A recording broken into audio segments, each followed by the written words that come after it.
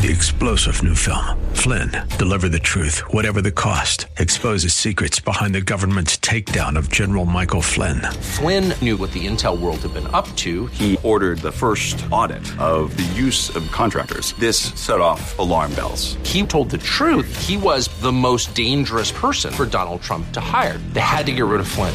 Flynn, deliver the truth, whatever the cost. Available now. Watch it today. Go to salemnow.com. salemnow.com.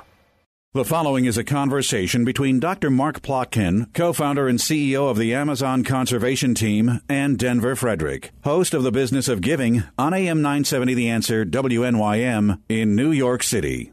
In a world where we hear a lot of bad news, there hasn't been anything much more distressing than the story out of the Amazon where there has been an 84% increase in forest fires over 2018.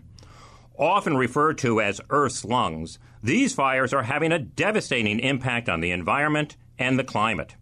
But there are other stories from the Amazon forest that need to be told as well, such as the toll these fires will take on biodiversity and the indigenous communities that inhabit the region.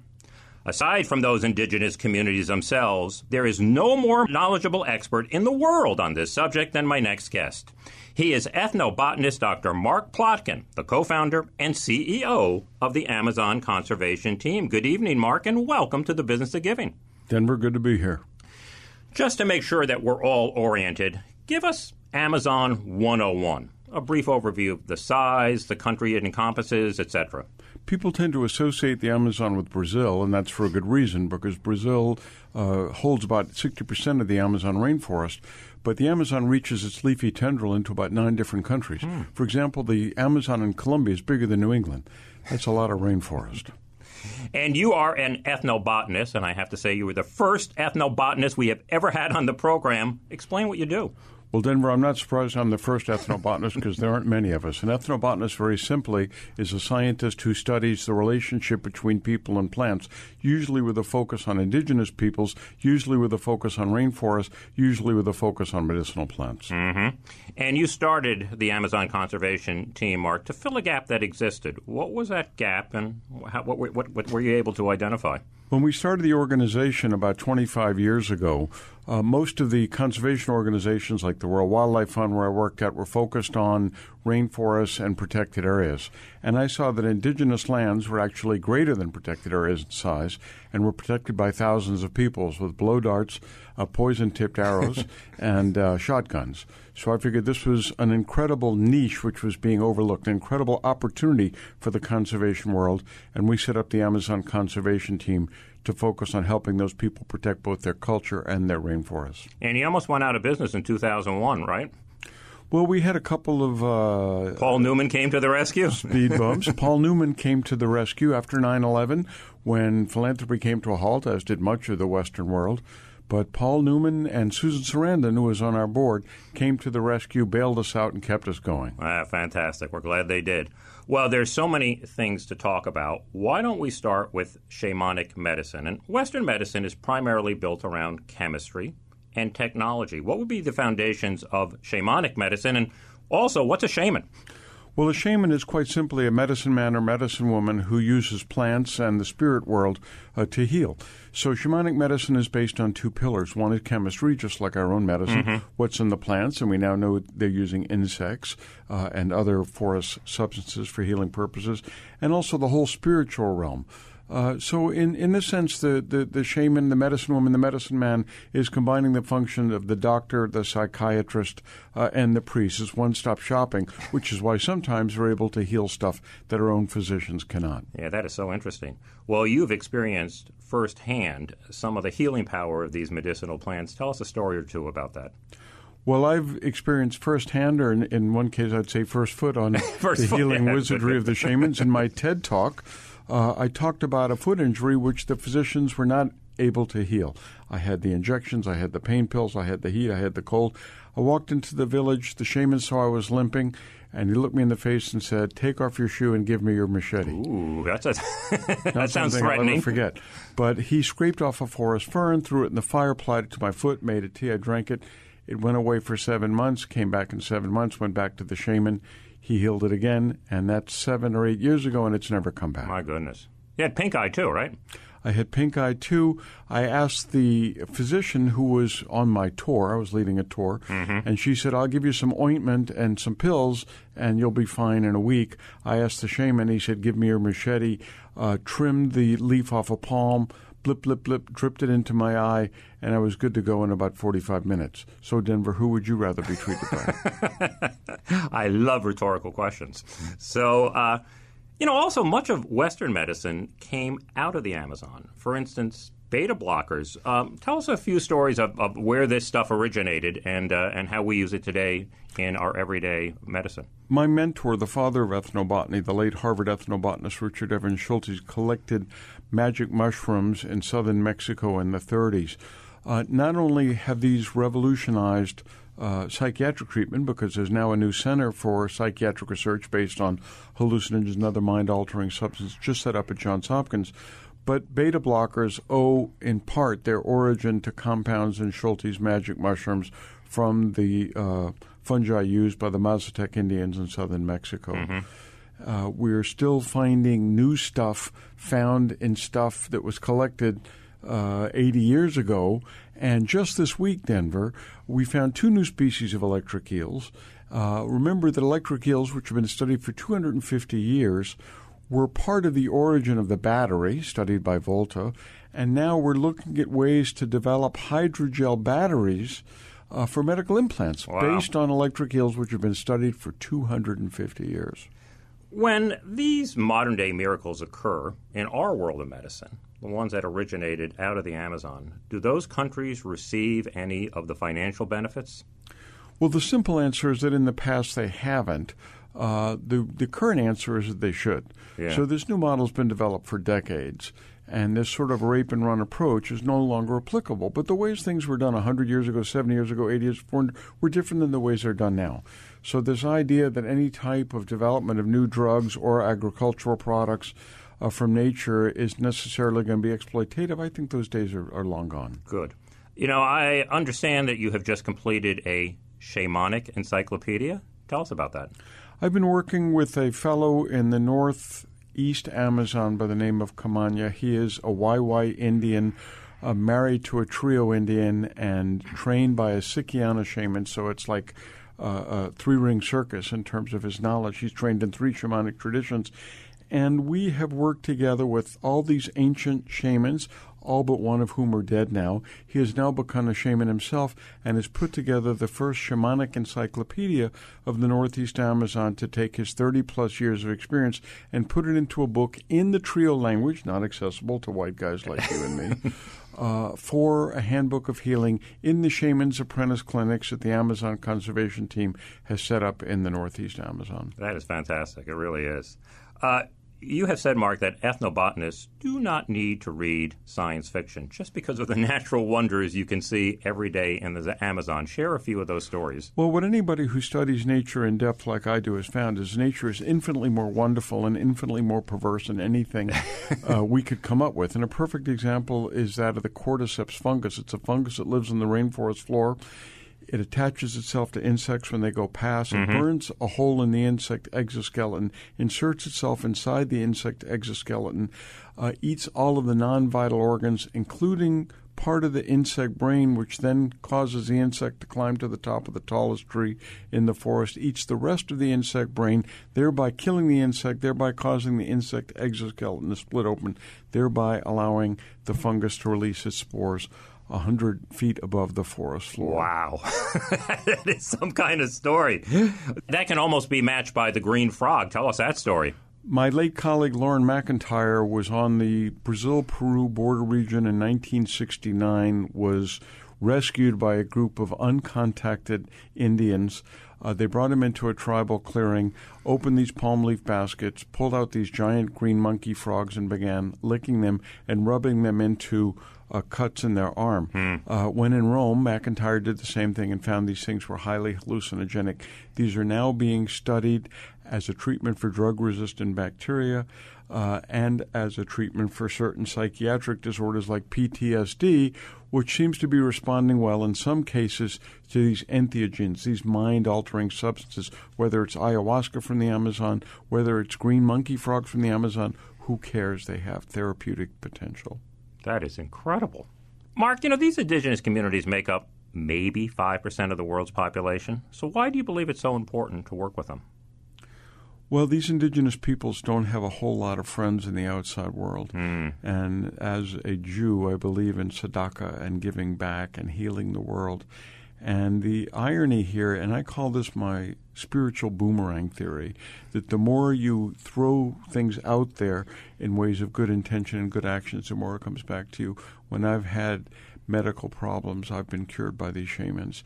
Can they cure everything? No. Can they cure some things that Western physicians cannot? Absolutely. Yeah. And they also oversee an incredible amount of the Earth's land. Well, some estimates say that 5% of the world are indigenous peoples, and they're protecting about 80% of the world's biodiversity.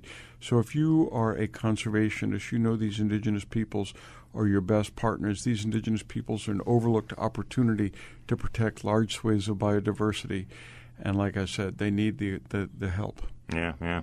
Well, you talked about they don't have a lot of friends in the outside world, but they do have some enemies who are encroaching upon these communities and these lands. What's happening? Well, there are those who couch this in terms of we want to help these people. They wanted to help the uncontacted tribes of the Andaman Islands in the Indian Ocean. But when the big typhoon swept through a few years back, they emerged unscathed, where there were billions of dollars of damage on the mainland. The bottom line is that people who claim they want to help like missionaries actually want to turn them into little white people. So this kind of help, I always put that help in quotation marks, right. because it usually involves helping yourself and destroying them in the process, which is a different model than the one we're trying to develop at the Amazon Conservation Team. And there's an awful lot of development going on. I imagine you have loggers, you have miners, you have drug runners, you have everybody who are just running into their land. Well, development needs to be put in quotation marks as well then, because development usually means destroying the natural ecosystems and the original people that live there. I've just come back from the soy fields of the Amazon. There's not a whole lot of jobs there. It's all mechanized. So what do you want, Amazon rainforest with hallucinogenic frogs and potential treatments for cancer, or more cheap soybeans for making tofu? One of the greatest contributions that ACT, as you're known as, has made is helping the Trio Indians first and then others to create their own maps to protect their land. Tell us how that all came to pass. Well, technology is seen as the great savior by a lot of organizations, but any technology can be helpful or destructive, depending on how it's used. So in 2000, the Trio Indians in the Northeast Amazon asked us to map their lands, and I said, we will help you, but we won't map your lands. And they said, we don't understand. I said, because we're going to train you to map your lands. And we have now done this with 55 different tribes throughout South America. The perfect marriage of ancient shamanic wisdom and 21st century U.S. technology and know-how. And what are some of the benefits of them mapping their land? Well, first of all, they learn to use technology for their own benefit instead of the old Western model of we're going to give you stuff. Saying, no, we're not going to give you stuff. We're going to train you how to use stuff. Such a great lens you have in terms of saying we're not going to do it. We're going to show you how to do it. You do it. You have ownership of it. A very important distinction. Yeah. And, there are two schools of thought here. One is give them technology because it'll only be good. The other is give them no technology because we're going to spoil them. We like to see this as a middle ground. It's helping them empower themselves. Tell us a little bit about the fires that are going on in the Amazon now. Did you see this coming? It's a terrible situation. There were 74,000 fires in the Amazon documented in the last year. So in a sense, I saw it coming because as you destroy the Amazon, as it dries out, it becomes more susceptible to fires. So it's been a worrisome situation, and it sets off an unvirtuous cycle of more fires, more destruction, more drying, more fires, more destruction. However, it's not too late, and there are creative ways of addressing this, which we at the Amazon Conservation are trying to do. For example, I'm trying to raise the money to create an indigenous fire brigade, indigenous firefighters. So once again, using the ACT model, it's not the white guys or the black guys or the yellow guys parachuting in and fixing the problem. It's training them how to seize control of their own environmental destiny and battle it on their own terms with the help, with the training, with the equipment that they need from the outside world. Yeah, and these trees are so susceptible because they're not fire resistant because there have been so few fires there that they have thin barks. and therefore those protective tissues really can get damaged. In a virgin rainforest with lots of rain, fire is not an immediate threat. As things dry out and as you get what we call the edge effect, which is dry lands all around it, it creates a greater threat. But virgin rainforest, when it burns, for the most part, burns slow and burns low, which is why you really can't document it from satellites because it's along the ground. So it's more complicated than some in the media have portrayed it, but it's truly a dangerous situation. It's a downward spiral of fire, drought, and tree death that we're battling. Yeah, that's really interesting. Is there anything else about these fires that somebody like me who follows the news might be missing because it's not being covered in the mainstream media? One of the untold or undertold story is the impact on the indigenous peoples. This is their home, so obviously it impacts them. One of the essentially untold stories is about 30 tribes, 30 of the uncontacted tribes, of which we think there are about 70 in the Amazon, are indirectly threatened by these fires. So everybody's focused on the fires and the great graphics, but it's the uncontacted people that, frankly, are worrying me the most. Yeah. And I know another one of your favorite lines. You said the Amazon holds the answer to questions that we haven't even asked yet, and those answers are disappearing along with these fires. The answer to questions we have not even asked are in the minds and the souls of some of these indigenous peoples, in particular some of these uncontacted peoples. I just published a paper called How We Know What We Don't Know. How do you know what uncontacted peoples don't know or do know? And the answer is look at the people that have been recently contacted and extrapolate from there. And I give the example of a new drug which could revolutionize the treatment of high blood pressure, which is a real problem in a rapidly aging society. I give the example of the magic frog, which could revolutionize certain aspects of treatment of psychiatric diseases like PTSD or stress or insomnia.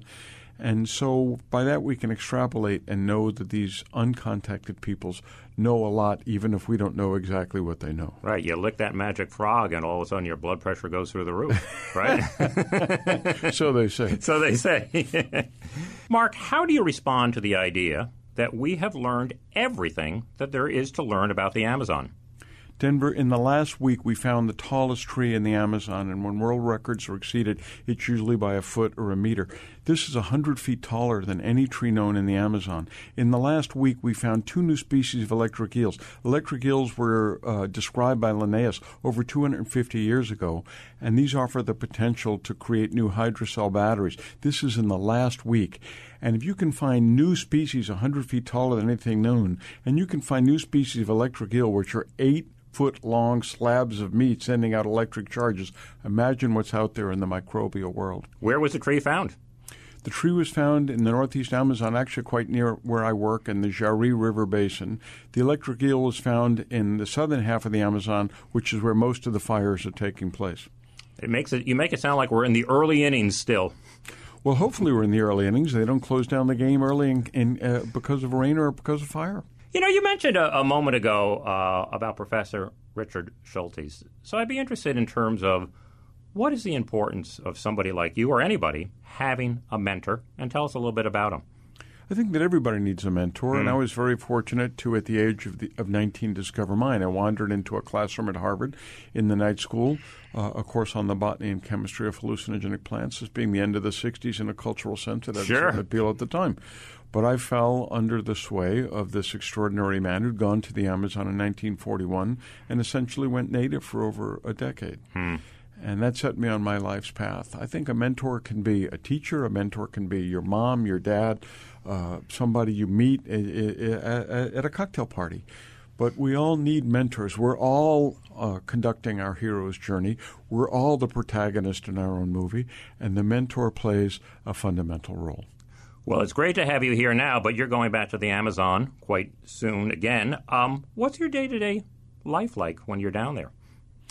Well, the best part when I'm down there is when I'm in the villages and you wake up when the sun comes up before it gets hot and you have a quick bite of something and you head into the bush following the shamans in search of the plants or the frogs that heal.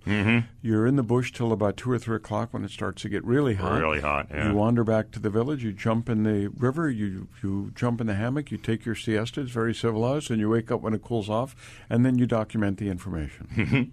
Are you an optimist or a pessimist when it comes to the future of these indigenous communities? You know, Denver, people ask me when it comes to the Amazon, is the glass half full or is it half empty? And the obvious answer is that any glass that's half full is half empty, and vice versa. So there's reasons for hope, there's reasons for pessimism. The battle has been joined, but the outcome has not been decided, and that's my battle every single day. Yeah, I got you. Let me close with this, Mark. You know, at the heart of what you do is changing the landscape of power as it currently exists. And through your work, decades of working with the indigenous cultures of the Amazon, is there anything that you've learned about changing that dynamic that would be relevant and applicable to the inequality and wealth gap that exists in this country and around the world today? You know, Denver, I recently saw a meme that I'll never forget on the Internet, and it was a picture of a bunch of people basically protesting against immigration, and they're all holding iPhones, which were invented by the son of a Syrian immigrant. The point being is that people have a natural genius, and the indigenous peoples with whom I've had the honor and pleasure to work have simply not had the opportunities that you and I have had. So in terms of changing the landscape of power, it's giving voice to these people. It's giving them access to technology.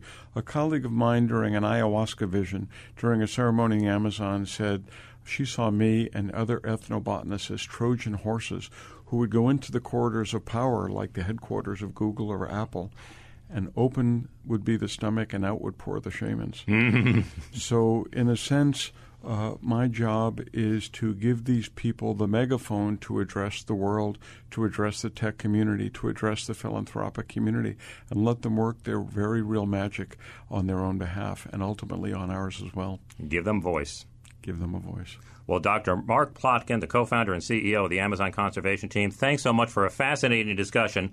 Where can people learn more about your work, some of the things that you've just described, and how can they financially support this if they're so inclined to do so? The easy way to look at more of the information which I've presented in our interview is to look at our website, www.amazonteam.org, or look me up, Mark Plotkin. I'm easy to find on the web. Look at my TED Talk on how to protect uncontacted peoples. And I hope people will help us develop an indigenous fire brigade so these people can combat their fire on their own land, in their own forest, on their own terms. And you have a new book coming out. What's that going to be? I have a new book called The Amazon, What Everybody Needs to Know. The publication date is March of 2020. Well, thanks, Mark. It was a real pleasure to have you on the show. Denver, great to be here. Thank you. I'll be back with more of The Business of Giving right after this. The Business of Giving can be heard every Sunday evening between 6 and 7 p.m. Eastern on AM 970 The Answer in New York and on iHeartRadio. You can follow us at Biz of Give on Twitter and at Facebook.com/businessofgiving. 3-star General Michael J. Flynn, head of the Pentagon Intelligence Agency, knew all the government's dirty secrets. He was one of the most respected generals in the military. Flynn knew what the intel world had been up to. He understood its funding. He ordered the first audit of the use of contractors. This set off alarm bells. The explosive new documentary, Flynn, Deliver the Truth, Whatever the Cost, uncovers the facts behind this scandal. Flynn told the truth. He was the most dangerous person for Donald Trump to hire. I find out the worst enemy that I'm going to face in my life is right here in America. They took my assessment and they wanted me to change it. And I was like, I'm not changing it. They had to get rid of Flynn. With in-depth interviews, archival footage, and never-before-seen personal records of the man behind the headlines. I just felt like I was drowning. Flynn, Deliver the Truth, Whatever the Cost. Available now. Watch it today. Go to salemnow.com. salemnow.com.